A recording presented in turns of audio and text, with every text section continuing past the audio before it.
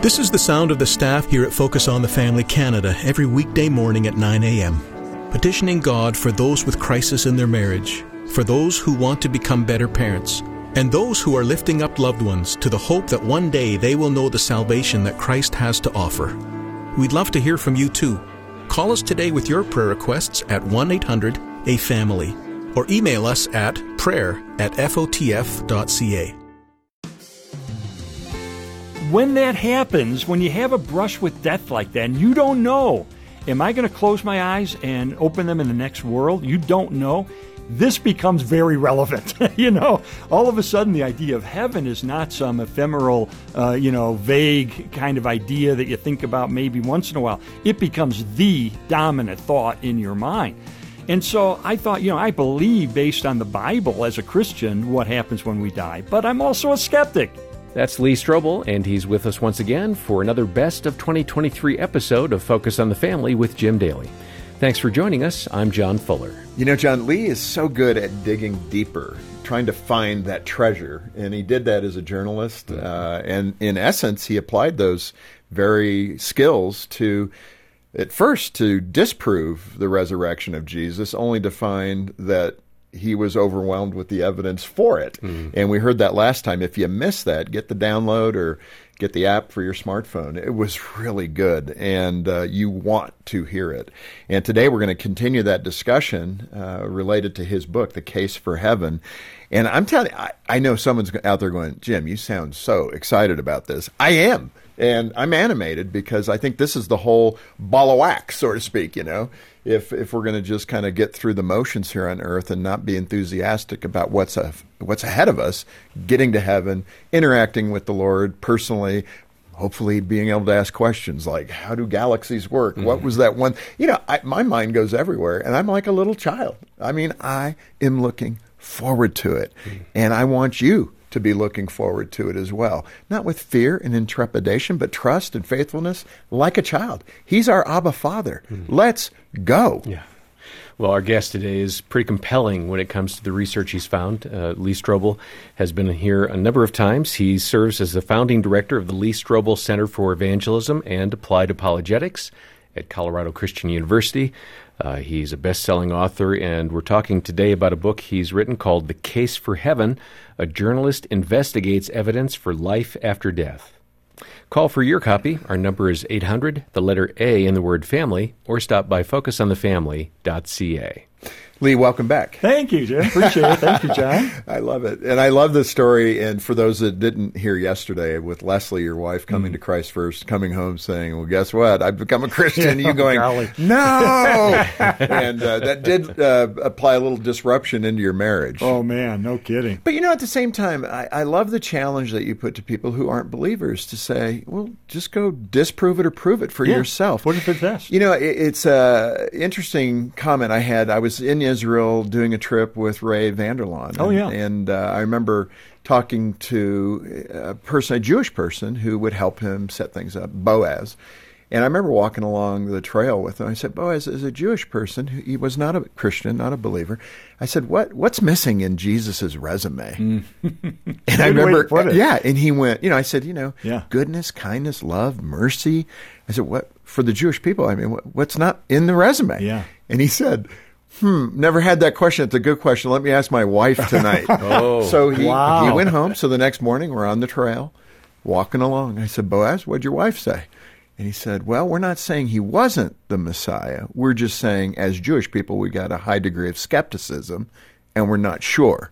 I said, well, that's a step in the right direction. Sure. So I just That's from told him, I said, to agnosticism right there. Yeah, I said, I just hope, after you do these tours a few times, maybe that light will come on. And again, it's just such an amazing thing. What is missing for that atheist or that non-believer in Jesus' resume that they need in there to prove that he was the Messiah? And for me, as a journalist trained in law, who has investigated history, The nuts and bolts of history tell me that Jesus didn't just claim to be the Son of God, he backed up that claim by returning from the dead. Yeah. It's interesting when in John 10, verse 3, where Jesus says, I and the Father are one, the Greek word for one there is not masculine, it's neuter, which means Jesus was not saying I and the Father are the same person. He was saying I and the Father are the same thing. We're one in nature, we're one in essence. And the audience understood what he was saying. They picked up stones to kill him because he said, you're just a man, and you're claiming to be God. Right. But you know what? Anybody could claim to be God. But if Jesus claimed to be God,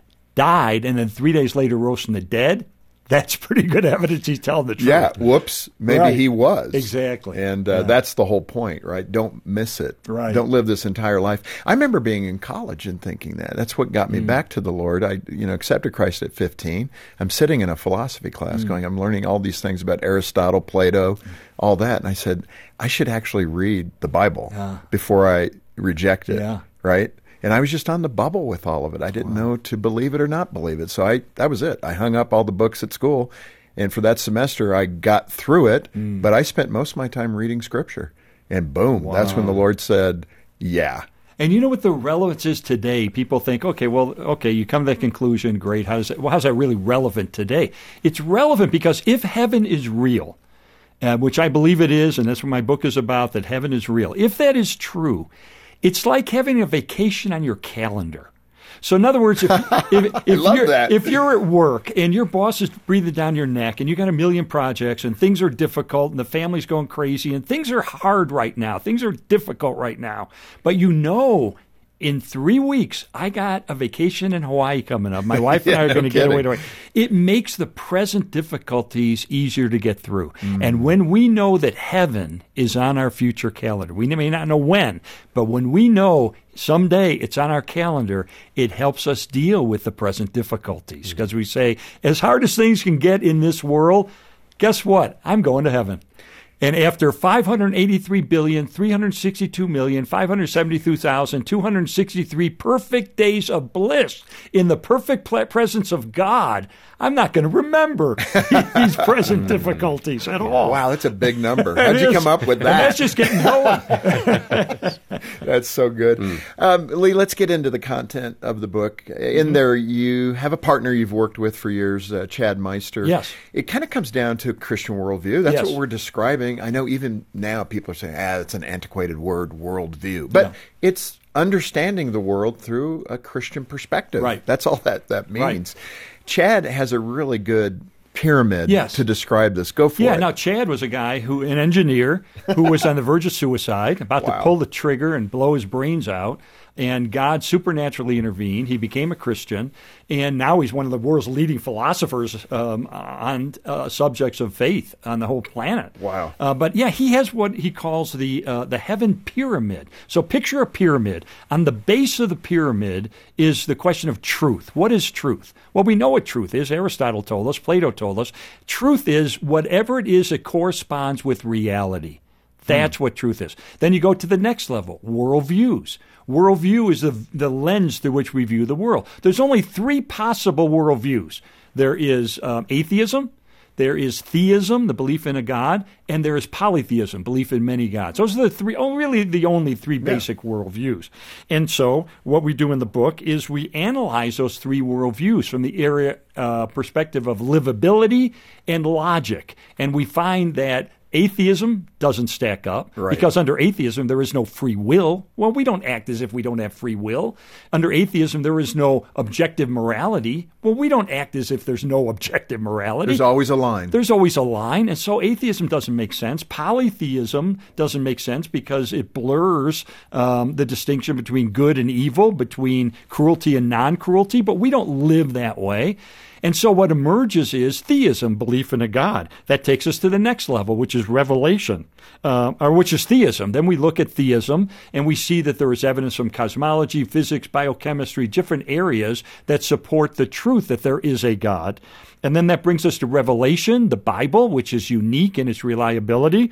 And then that brings us toward the tip of the pyramid. We get to the resurrection, the evidence that Jesus not only claimed to be the Son of God, but backed it up by returning from the dead. And then ultimately the peak of the pyramid, which is the gospel, that we can't earn our way to heaven, that forgiveness and eternal life is a free gift of grace. So that kind of forms a pyramid that points toward heaven. And in the book, we go through that pyramid and show that the only logical and livable worldview is that of Christianity. In that regard, Lee, it's so amazing to think of the distinction with Christianity. And I've had scholars say it to me this way. Yeah.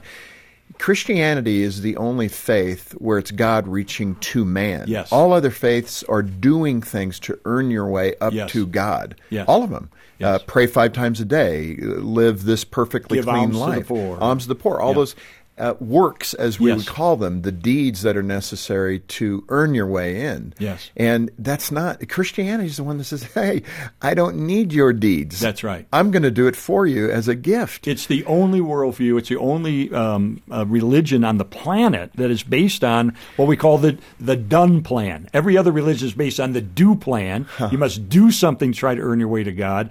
Christianity is the done plan. Yeah. Jesus has done it for us and offers forgiveness as a free gift. Okay, as a former atheist Yeah. yourself, why do people not want to investigate that deal? Well, it's a good question. Is it pride? I think it is. I think it's because they have lifestyles that they know would contradict the teachings of the Bible, and they don't want to give these things up.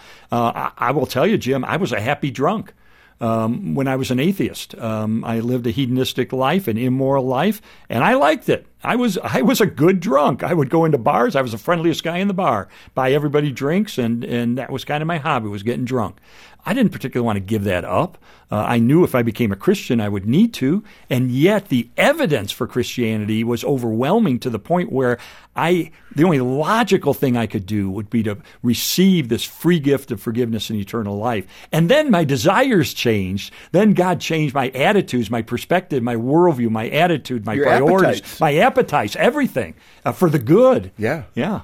That's so good. So often, again, we get mixed up in what sounds like antiquated language. So, these are the idols in our lives. That's right. That's what the Lord's referring to about an idol, something right. more important to you than me. Right. And again, I just want to challenge. I think the reason I'm inserting this is I just want to reach that person that's going, I don't believe any of this. Or, I love sitting at a bar. Yeah, and, right. But man, think about the really important things in life. Yeah. In fact, you have a man in the book called, his name is Scott McKnight. Yes.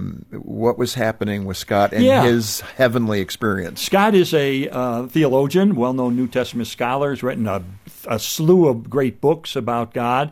And I went to him because he had written a book about heaven. And I said, let's try to clear up some of the misconceptions about heaven.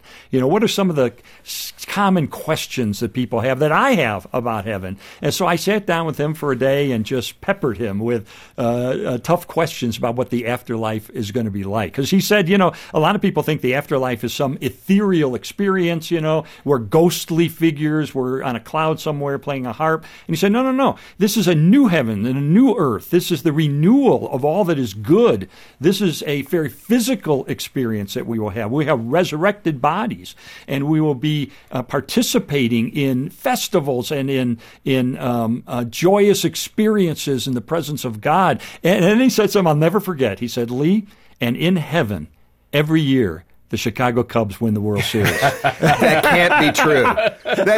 You think the Lord can accomplish that? No, I'm kidding. Might some things beyond the ability of God? I've often thought, does he really care who wins the Super Bowl? I don't know. Right. Maybe. I think orientation in heaven that first day is, here's the fire extinguishers over there, and then at the end the Lord says, and I really didn't care who won the Super Bowl.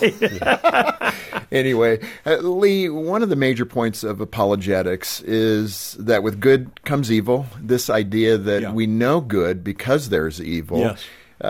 Kind of go through that. I think you met with a man named Paul Copan. Yeah, Paul Copan. He's a philosopher at Palm Beach Atlantic University, great Christian philosopher. And I have 2 chapters in my book about hell. because I figured I can't write about the afterlife and not deal with the alternative, with hell. And there's a lot of misconceptions about hell. Again, the Bible uses a lot of figurative language to try to explain to us things that we can't even comprehend yet. And so it uses imagery of flames and darkness. Well, both of those can't be true at the same time, because if the flames would light up the darkness. But they're intended to convey to us that hell is the worst possible experience that anybody could ever possibly find themselves in. This Focus on the Family broadcast will continue in just a moment. Hi, this is Jean-Paul Baran, President of Focus on the Family Canada. As we approach the end of 2023, I'm grateful for the thousands of families we've reached as they've navigated life's trials. Looking to 2024, I'm excited about even more opportunities to share the love of Christ and to help families thrive.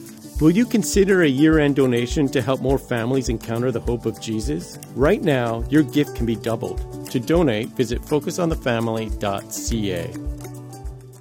Make your strong marriage even stronger with Focus on the Family Canada's new marriage enrichment conferences and retreats. Based on the proven, biblically based principles that come directly out of the Hope Restored Marriage Intensive Counseling Program, these principles provide couples with practical tools to create a more vibrant, intimate, and loving marriage. For registration details, call 1-833-2ENRICH or visit enrichyourmarriage.ca. That's 1-833-2ENRICH or visit enrichyourmarriage.ca. Today's media culture can sometimes send confusing messages to our children. That's why Focus on the Family Canada offers tools like PluggedIn.ca to keep parents informed about today's popular entertainment choices. Each month, PluggedIn.ca is visited close to 1 million times by people looking for detailed information on popular music, movies, TV, and more. Entertainment ratings only tell you so much. We go deeper, diving into specific content and the meaning behind it. Visit us online at PluggedIn.ca. Thanks for listening to Focus on the Family. Let's resume now with the balance of today's programming. Lee, let me throw you the zinger question. I mean, this is it. If God is good, why would He send people to hell? You've touched on that, but I want to phrase the question for the skeptic listening. Sure. Or you can even include, if there is a good God, then why do people suffer? Why do children die? Take any of those or all three of those. Well, I don't think God does send people to hell. We send ourselves to hell. We make the decision to not follow Christ, to ignore His gift of forgiveness and eternal life. I mean, my goodness, what could God have possibly done other than send His own Son to die a torturous death to pay the penalty we deserved for the sins we've committed so that we could be offered forgiveness and eternal life as a free gift of His grace? And yet some people say, no, thank you, don't want it, not interested. I'd rather live my life in the way that I want to live it. And so we send ourselves to hell. And I think that's an important distinction. And it's bold, but it's accurate. Yeah. I mean, again, it's a free gift. That's right. You can't get there and say, you didn't give me a chance. Exactly. Lee, in that regard, when you look at where we're at with technology in the world today, I mean, I know there's, wonderful efforts of trying to get the gospel, at least, those are the 4 first books of the New Testament, the story of Jesus. Right. In every language and in every tribal language. Right. And they are making progress. Yes. I know the Greens from Hobby Lobby are invested in that in a big way with the Museum of the Bible. But there is a big effort underway to reach that point because the Scripture actually says that this must happen before things begin. History is consummated. Yeah, and so bang, I mean, they are working toward doing that, I think, in the next, 15, 20 years. Yeah. And in that regard, the point, and the reason I'm even talking about this, is that people have the excuse they don't know. Well, that's true. And Romans 1 verse 20 says, we're all without excuse because we can all see by creation the power and the wonder of God. Yeah. We look up at the stars at night and we think there must be a God. But, nobody goes to hell because they lack information. I believe that anyone, anywhere, at any time, in any culture who reaches out with the light that they do have and seeks after the one true God will be given an opportunity in some way to respond to him. There's some theologians, and I write about this in my book, I'm not necessarily in this camp, but there are some theologians who believe that those who in this world did not get an opportunity to hear the gospel, or maybe even a child or whatever, or someone who's mentally impaired and can't understand the gospel, that they will get a post-mortem opportunity to hear the gospel. In other words, after death, they would get a chance to hear the gospel. Interesting question. The Bible says in Hebrews, we are appointed once to die and then the judgment, but doesn't necessarily mean immediately then the judgment. Right. So some believe that might be an explanation for what might happen to someone who lives on some remote island who doesn't get to hear the gospel. Might God provide an opportunity either right before death or immediately after death for them to hear the gospel?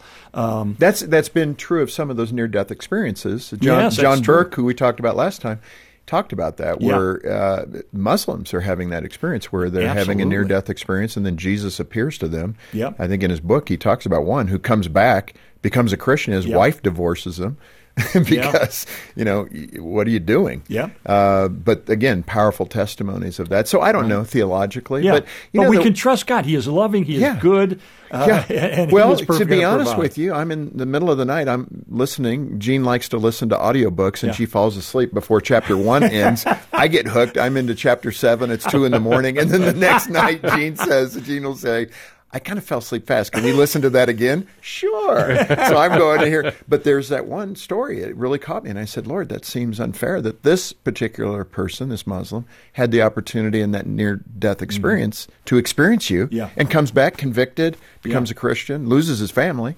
because of that. He became a pastor. So I remember thinking, Lord, that seems unfair. And what I heard in my spirit, it's very convicting and embarrassing, but it was, do you set the boundaries of my grace? We don't know all these things. Right. It's not explicit. We don't know.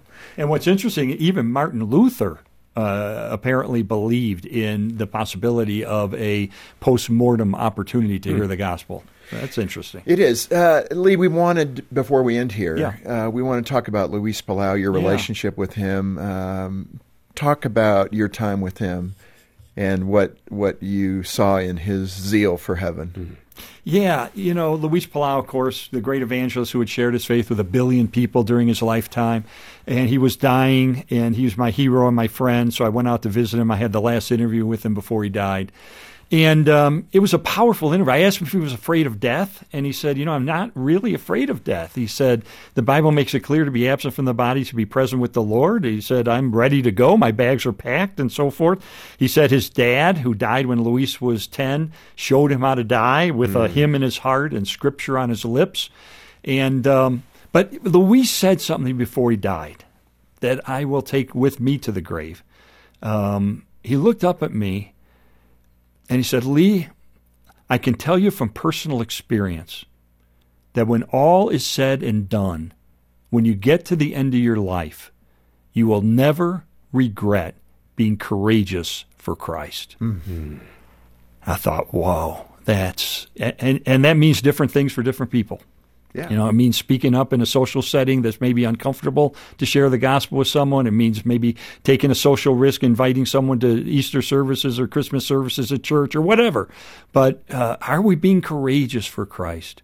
And I said, Luis, if you could send a message back from heaven to every Christian on planet Earth, what do you think it would say? And he said, I think it would say, go for it. I said, what do you mean, go for it? He said, go for it. Tell people the good news. He said, the Holy Spirit is your partner. His job is to convict him of sin. Let him do his job. But you can bring him the best news in the world, that there is redemption, there is hope, there is eternal life.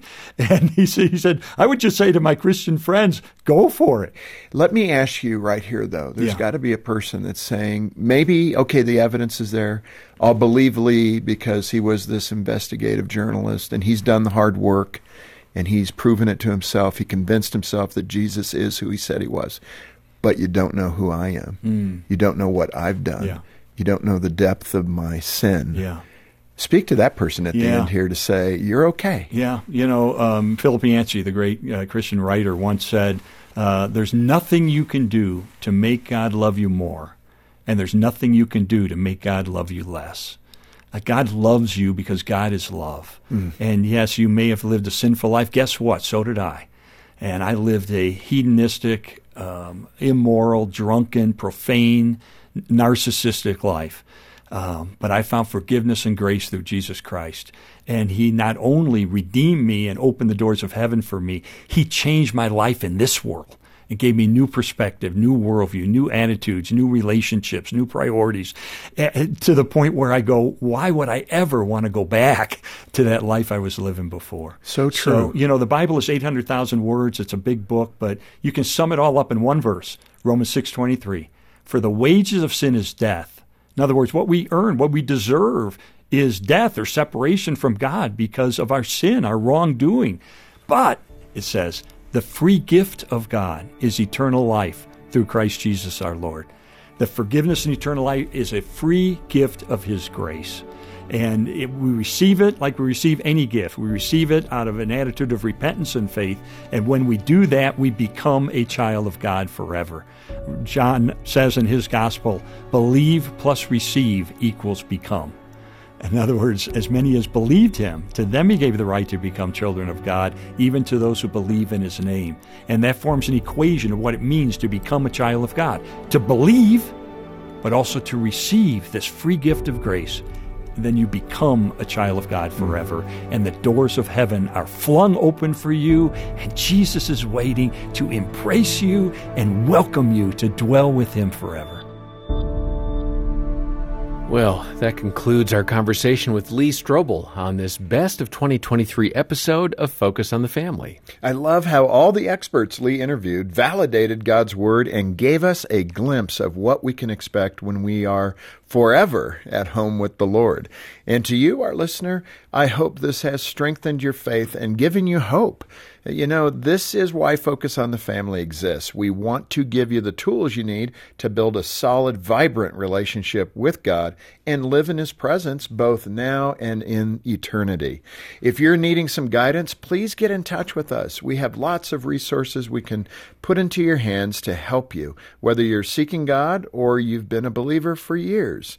We also have the amazing book by Lee Strobel, The Case for Heaven. A journalist investigates evidence for life after death.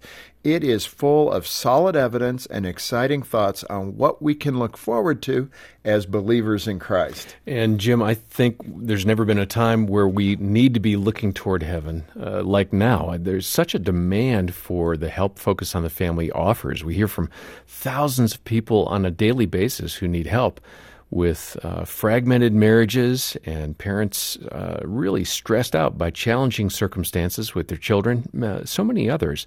Lots of families seeing financial strain, and certainly you don't have to look far to find upheaval in the culture and society and around the world. So many uncertainties. There are so many people who need encouragement and hope. Well, at the end of 2023 here, it's the perfect time to share the hope we just mentioned, the hope Jesus Christ came to give us all. And I want to invite you to join us, as John said, into the ministry, to come alongside your brothers and sisters in Christ who are facing these difficulties and challenges. You can give families hope through your support of Focus on the Family. We ran the numbers this last year and discovered that less than 1% of the listeners actually contribute to the work being done here at Focus. Less than 1%. So what if we could double that this year and double the impact we could have for the kingdom of God? Step up and be a part of the work being done here to help families thrive. Donate generously to Focus on the Family Canada and order a copy of Lee's outstanding book, The Case for Heaven, directly from Focus Canada. And thank you for being a ministry partner with Focus Canada in the coming year. We also have a special team of folks working this upcoming weekend to take your end-of-year donations.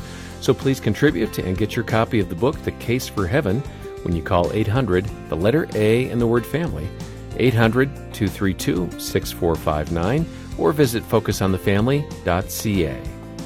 On behalf of Jim Daly and the entire team, thanks for listening to Focus on the Family. I'm John Fuller, inviting you back as we once again help you and your family thrive in Christ.